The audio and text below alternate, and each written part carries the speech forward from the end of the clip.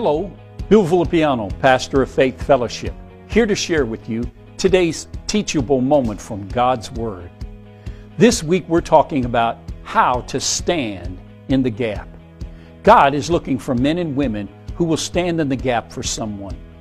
See, many times we've been offensive to God and we deserve judgment. But God is a merciful God and He does not want to judge us.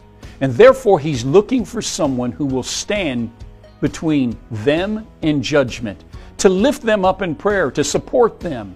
Ezekiel 22:30, I look for someone to stand for me against all this, to prepare the broken defense of the city, to take a stand for me, to stand in the gap, to protect this land so I wouldn't have to destroy it.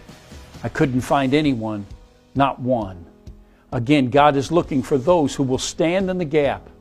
Judgment may be what we deserve, but mercy is what God wants to give us. But He needs a man or a woman. He needs a person of faith to stand in the gap as Christ stood in the gap for you and I as He hung on the cross.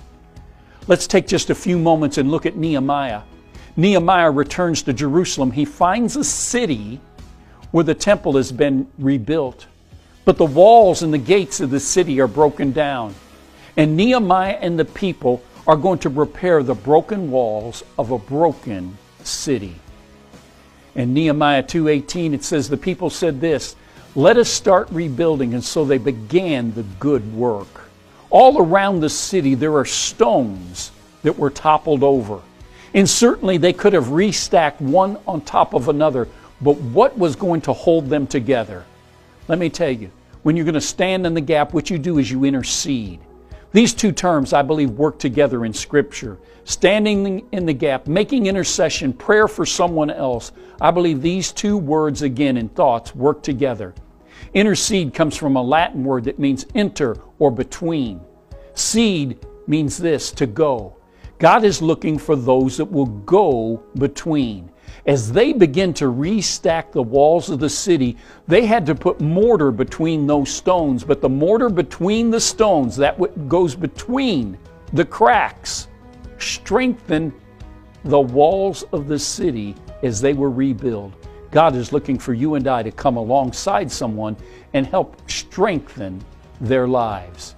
Then it says this in Nehemiah 4:17, those who built the wall and those who carried burdens loaded themselves. With one hand they worked construction, and with the other they held a weapon.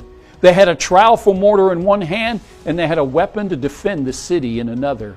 See, when you stand in the gap, when you intercede for somebody, what you do is you take on their cause and you fight for someone else. And I believe God would ask us this question, will you fight for another?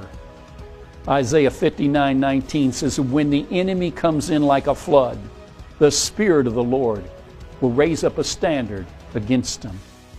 The enemy comes in a torrential way, in a powerful way. And when we put ourselves between the enemy's attack and lift up a standard against them, these are the people that God's looking for. People who what? Intercede, go between. Those who what? Will make up a hedge, who will stand in the gap, that people would not be destroyed.